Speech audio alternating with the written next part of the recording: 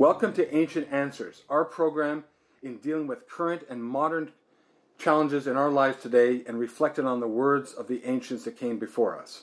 I'm Gordon. And I'm Shane. And welcome to Ancient Answers. Today is going to be a Q&A, or what we say, a quote and answer. So we're going to look at 4 quotes from history and see how they, how relevant they are in today's world. So, our first one is by Plotinus, not sure how to pronounce that, but knowledge, if it does not determine action, is dead to us. That's the quote. That's pretty dramatic. Knowledge, say it again? Knowledge, if it does not determine action, is dead to us.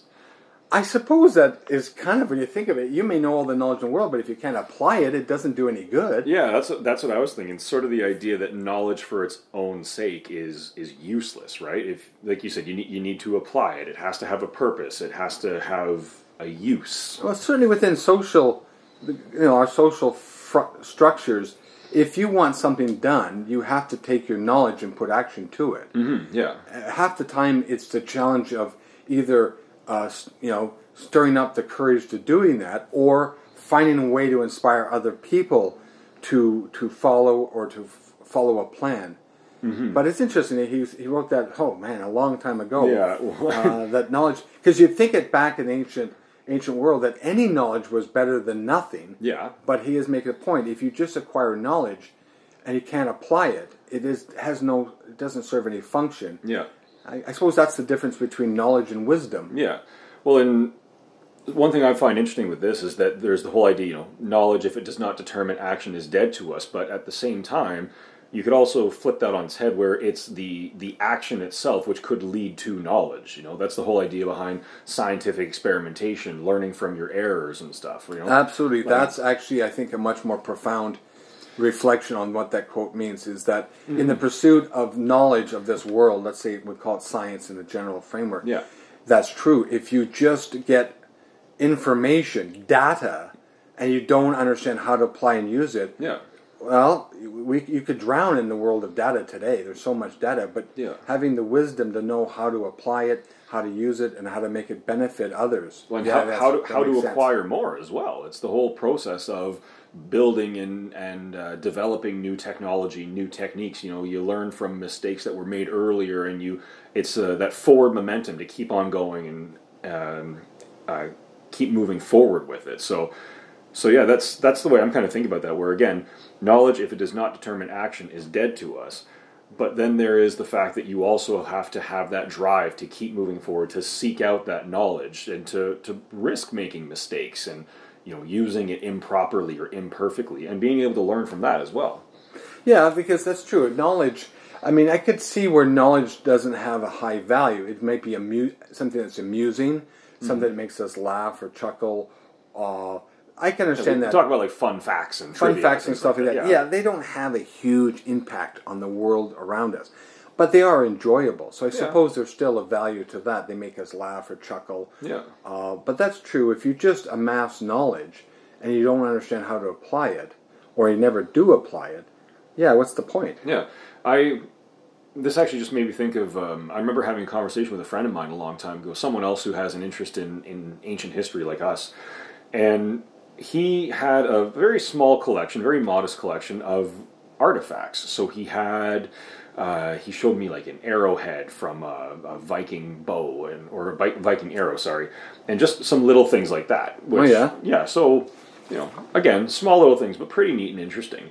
And he asked me if I had anything like that, and I actually have a coin from a Roman Emperor, Constantius, but I don't have too much because I'm not really interested in acquiring anything genuine, because to me, I don't like the idea of private collections, that kind of thing, because knowledge hoarded isn't really valuable to anything. I think that's an interesting way to think about it. Yeah, because I think, so to use those as an example, if someone has a private collection of ancient artifacts and ancient pieces of art and archaeology, what's the value for that, apart from saying, hey, look at all this neat stuff that I have? But if it's on display in a museum, then that's something that people can come and have a look at and appreciate and acknowledge and learn from.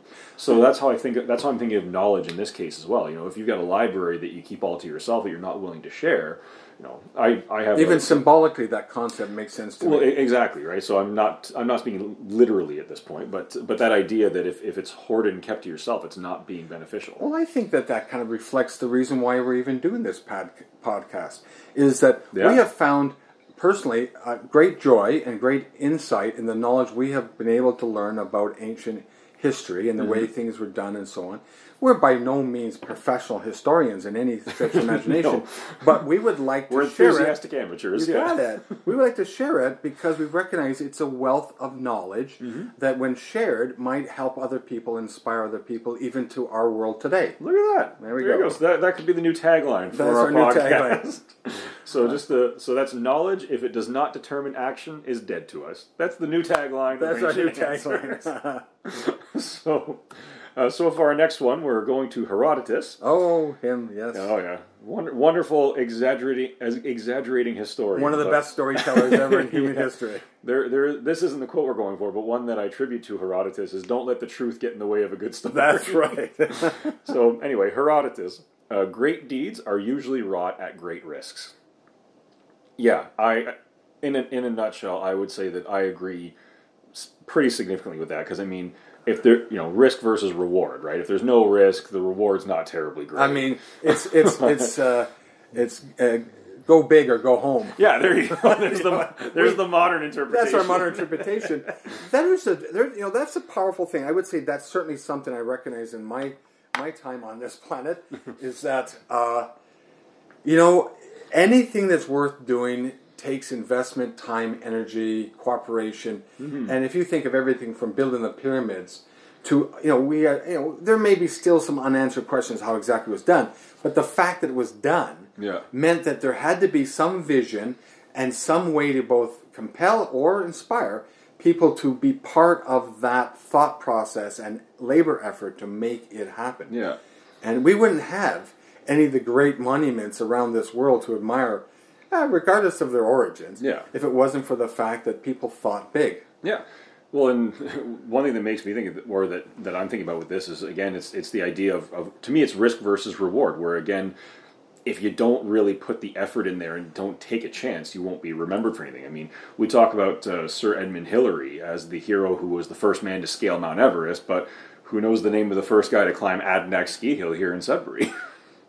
Or, actually, the ones that did go up before Hillary, who died. That's true, actually. As that's you know, we just recently, one of the bodies was recently discovered. It's sitting up there for almost 100 years. Yeah, that's right. Yeah, it's in a kind of a flash freeze, I guess, of some type. That's true. I mean, we often throw the word hero in our society around an awful lot. Yeah. I sometimes cringe at how often it gets thrown around. Agreed. Because I feel that its original meaning, which was really meant to be respectful, and it's there. But notwithstanding that thought, we do admire people who think big.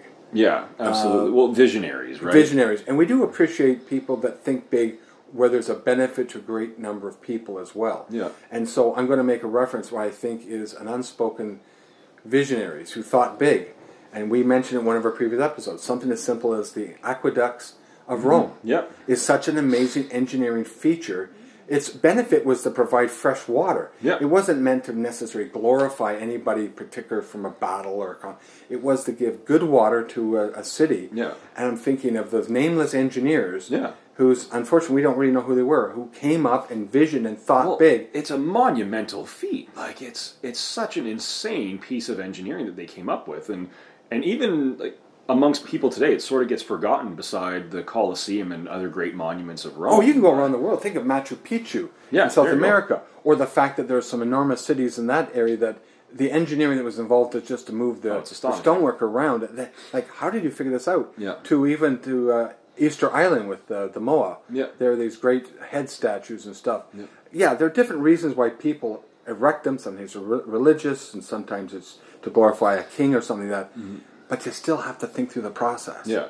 Well, and I like your point from earlier when I mentioned Sir Edmund Hillary, and you mentioned the people who had attempted the climb before him, because I do appreciate that as human beings, we have an appreciation not just for ambitious, successful endeavors, but for the attempt as well.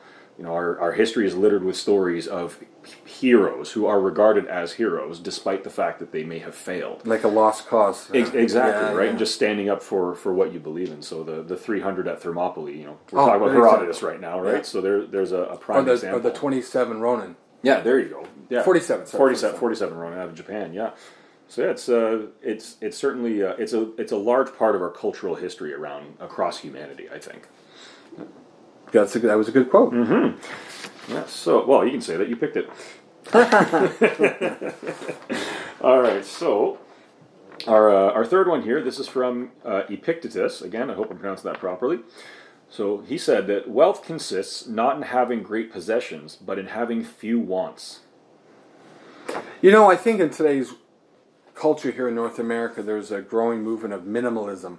The idea that maybe you should reduce your life and reduce the complexity because things in our lives make our lives complex. Mm-hmm. Now, notwithstanding, I appreciate having a computer and all those, cell phone and stuff like that. Yeah. I am amazed at how much my time is taken up in the maintenance of the technology that I basically use, mm-hmm. and sometimes technology that I don't use very much. Yeah. I've certainly bought items and I use them a few times and then put them aside. Yeah. And so my thought is,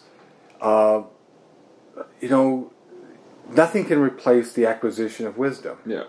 Well, and to go a bit off of what you were saying about the movement towards minimalism. So myself being a millennial and sort of caught up in the middle of this economic, cultural turmoil that's been happening the last 10 years, give or take, the move to minimalism, I think in a lot of cases, is quite a necessity because it's difficult for a lot of people just to buy stuff and to live. So there's a big pressure on prioritizing the need for food and shelter and necessities more than anything else. But I think that one of the positives that's coming out of that is the idea that we really don't need as much as we have or we might want.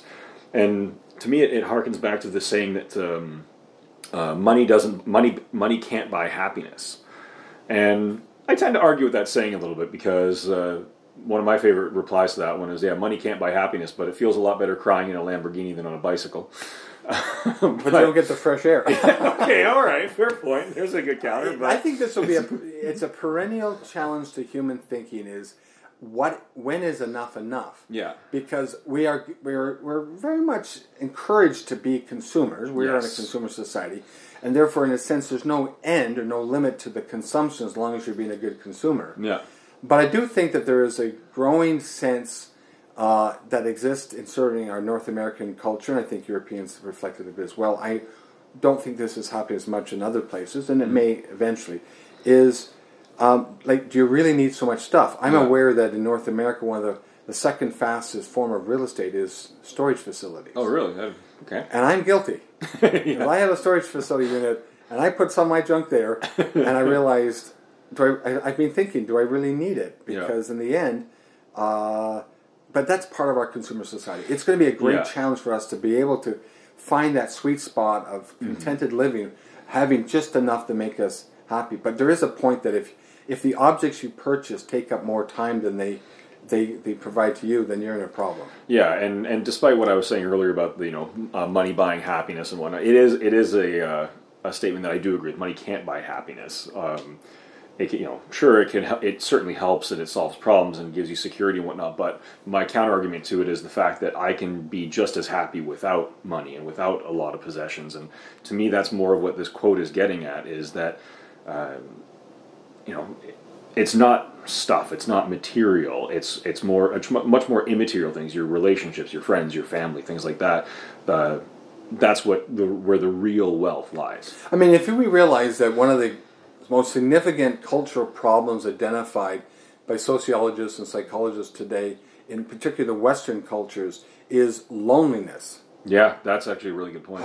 We look at our ancestors in the ancient days where they did live in small villages and did live in small communities, and we may sometimes go, oh man, I can't imagine what it would be like to live so isolated and away from everything and the excitement of big cities and so on. But they had their family and friends around them. Yeah. And so that's a worthy goal in life, is to maintain those relationships so that they follow you right to the end. Yeah, right now the way currently in society, the world is more connected than it's ever been before, but like you said, psychologists, psychiatrists are talking about highest levels of isolation and loneliness that they've ever seen. That people express, that's exactly. Scary. Yeah. Interesting. Mm-hmm. Okay. All right, so our last one, this is from Lao Tzu, so we're heading to China. Mastering others is strength. Mastering yourself is true power. Well, there's any of the sort of self-improvement kind of material that are produced today. We especially in the West, we're in a society where there's a lot of self-help, how to get better, how to set goals, how to unleash the tiger within kind of thing. There you go. I think that follows a lot of that same thought. The ancients understood that if you can master yourself and you can work on yourself, not that it's easy. That may be the greatest challenge in life. It is very difficult, yeah. Because as human beings, we inherit emotions, we inherit certain kinds of reactions and responses that are built almost into the DNA wiring of us.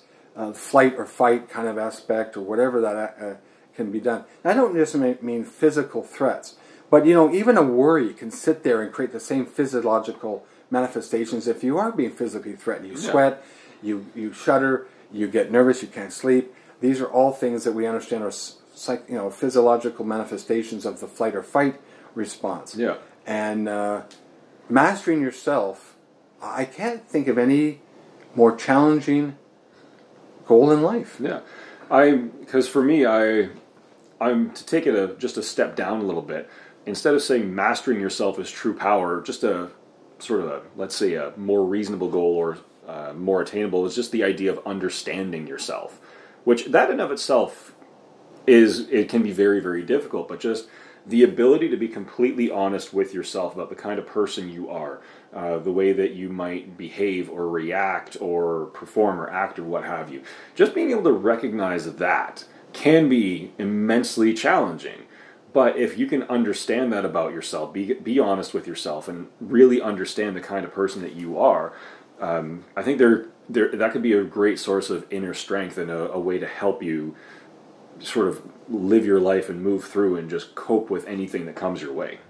Yeah, because if you think that the power in life is the commanding of other people, and solely that, and you neglect working and improving on yourself, you're just going to succumb to some problem that affects everybody. I mean, that sounds hollow to me. That's how that I think of that is if someone's sole purpose or the sole thing that they take pride in or the big importance to them is look at the influence I have on these people, look at the effect how many people I can boss around, exactly, or not even that, maybe not even boss around, not even something negative like that, but just measuring yourself based on the effect that you have on other people, be it negative or even positive.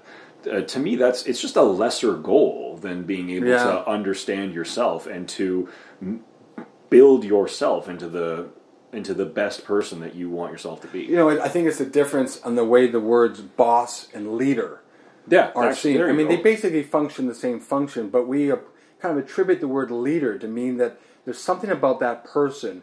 Maybe their self-discipline, maybe their knowledge, maybe a combination of, obviously, characteristic that they've invested in to be better, inspires us to follow, as opposed to a boss. And there are lots of good bosses out there that are close in work. But I mean, the word boss, in a sense, is kind of has the sense that they are compelling you through various means to do what you're supposed to do. They're not there to lift you up either. Where a leadership can mean that it lifts those that are subordinate in some manner, inferring that there is something that they can be led to do. Yeah, it's interesting. I mean, this is a hugely complicated part of human nature because it's an entire power structures of human history are based on, is it knowledge, is it wisdom, is it leadership, is it boss, is it inspiration, or is it by compulsion?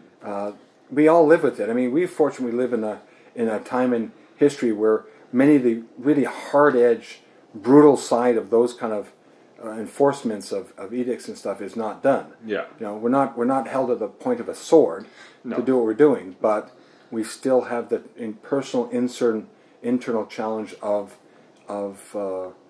finding, I go back, finding wisdom in ourselves, to improve ourselves. I like your mentions of both, boss and leader, because both of them can.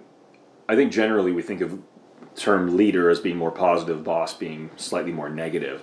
But like you said, either one could be either one. You can have leaders that lead negatively. It's not a fixed line in between. No, exactly. But it is interesting just to note that I think as a society we sort of look at one as more positively than the other. But once you break it down into the role itself, it's really an individual basis, and you get good, you get bad. That's all there is to it. Well, that was a good discussion. It's interesting to think about how these ancient people, these quotes, we've hoped you enjoy hearing some of the quotes and us trying to reflect on our lives today and how relevant they are. Mm-hmm. Yeah, so thanks for listening. You have been listening to Ancient Answers. We'd love to hear from you if you have any ideas for topics you'd like us to discuss. If you have any quotes that you would like us to discuss as well, we'd love to hear that.